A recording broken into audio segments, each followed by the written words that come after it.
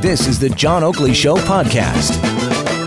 I was just looking at this Made in Ontario Environment Plan that's come out and the final policy paper on lake-based cage fish farming. You know, the number of meals that are provided through this whole endeavor is rather impressive. Ontario's fish farmers put more than 100 million meals of delicious and healthy trout on Ontario dinner tables every year. Aquaculture brings jobs and prosperity to Ontario's rural, northern, and Indigenous communities.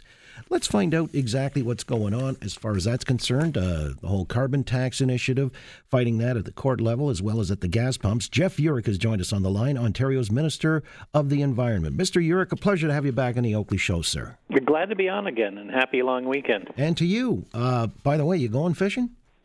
No, just hanging out at home with the family. Well, I was reading this with interest. I just alluded to it, you know, the final policy paper on lake-based cage fish farming.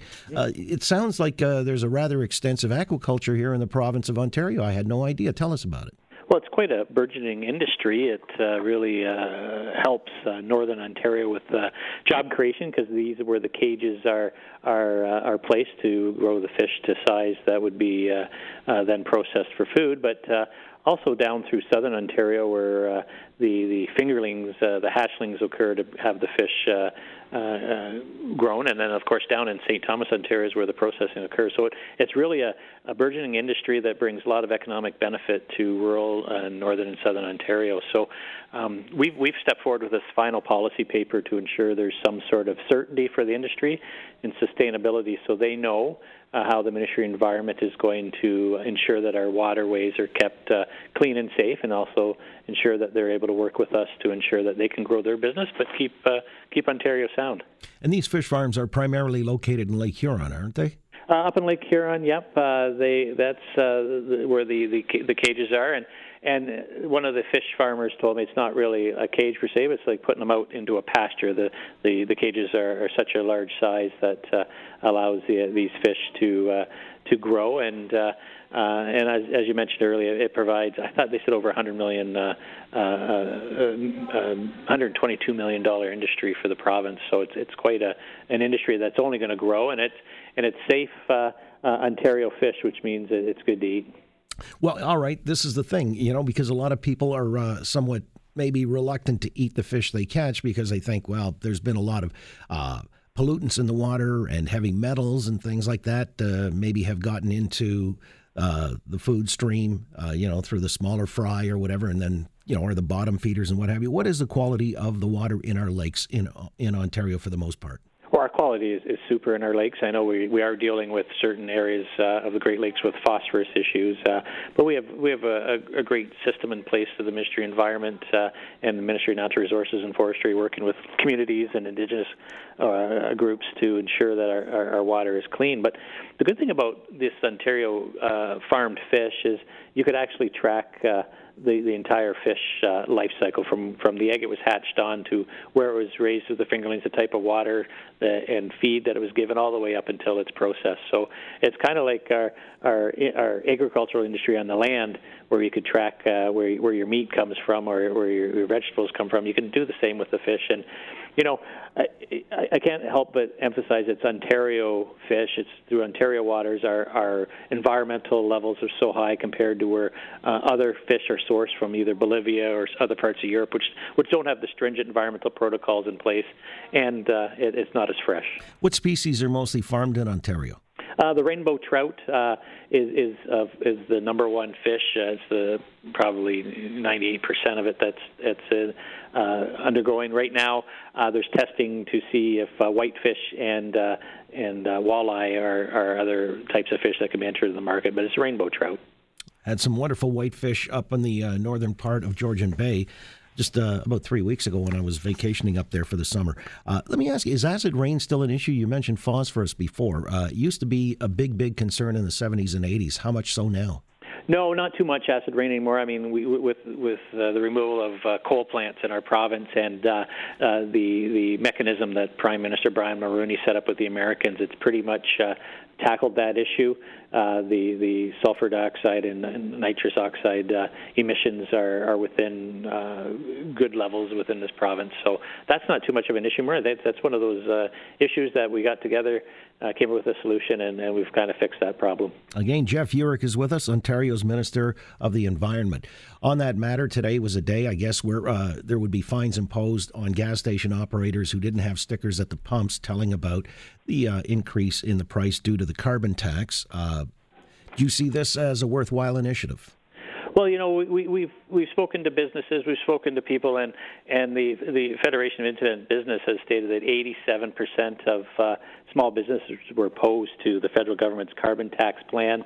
We had to get that message out. The federal government was obviously sending out what their role was with the federal tax, with their flyers, et cetera. So, we felt we needed to tell the story to the people of Ontario of what that federal carbon tax is going to cost them, and one of those ideas was having these stickers at the pumps.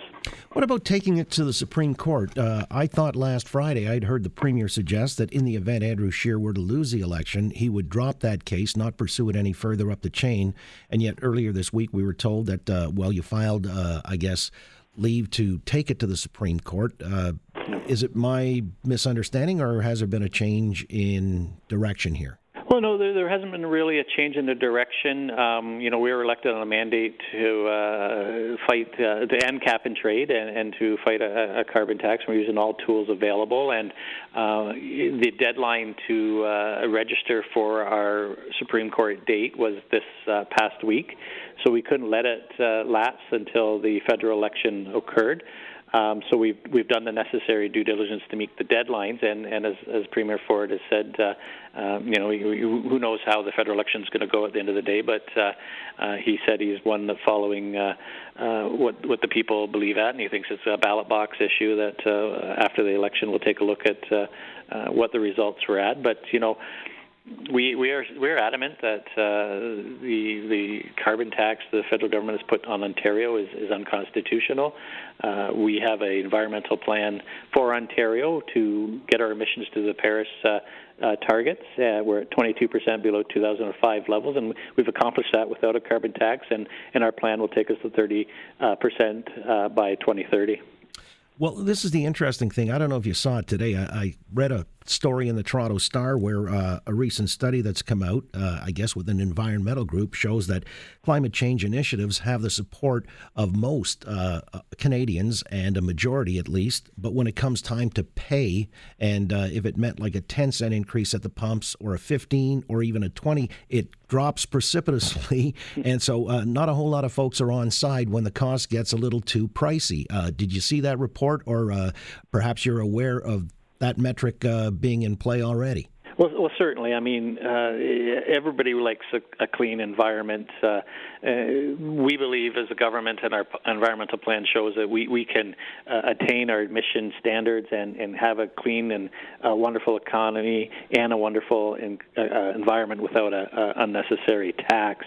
The key that I like to point out to people is the federal environmental minister McKenna kind of slipped, saying that the price for the carbon tax will actually rise in 2022 to higher levels, which only means higher costs of buying your gas, higher amounts of heating your homes, and higher costs of goods you're going to be purchasing. It makes life really unaffordable for folks out there who aren't making lots of money, lower income and medium income folks out there. And so, it's quite a concern that this tax, there's not really clarity on how much higher the federal government's going to release these plans. So we ask the federal government to work with us on our plan to attain the targets that they'd like to attain without a carbon tax.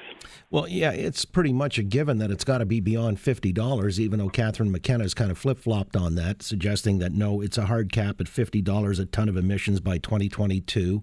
Yep. And then, as you've suggested, she pointed out that it may go beyond that if they're reelected. Then she's withdrawn that and gone back, I guess, to the $50. But most economists who have studied this say it's got to be in the ballpark of $200 a ton to have any kind of impact. Well, exactly. I mean, I don't think we're getting the full story from Minister McKenna or Justin Trudeau on this issue.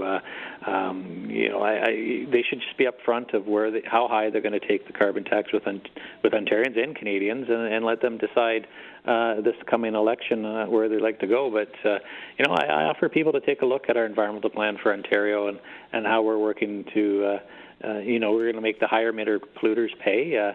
We're going to have a clean environment. We're going to hit our emission targets. We're going to get plastics out of the landfill.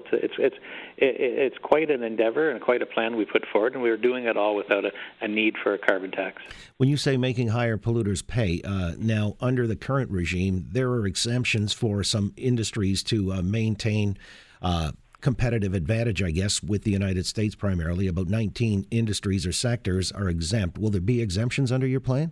No, we've put forth a plan on the registry where the higher emitters, depending on the industry, will have set levels to attain, and otherwise they will be charged a fee to make up for any levels over their current emissions, and that money would go to a technology fund, which would hopefully benefit improving their emission rates. And it'll be flexible. This is the key. It's flexible to the industry. It's not a one-size-fits-all, so that we're able to maintain our competitive edge with other jurisdictions, particularly the United States, which is eating our lunch with regards to incentives for businesses to invest down there. Right. So you feel the best way to address this on climate change or whatever is tech, not taxes?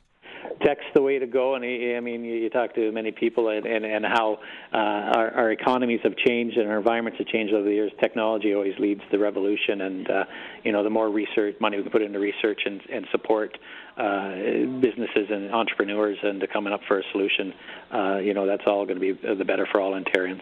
I appreciate your time. Have a great long holiday weekend. Thank you very much for your time. You got it. Jeff Yurek is the Ontario Minister of the Environment.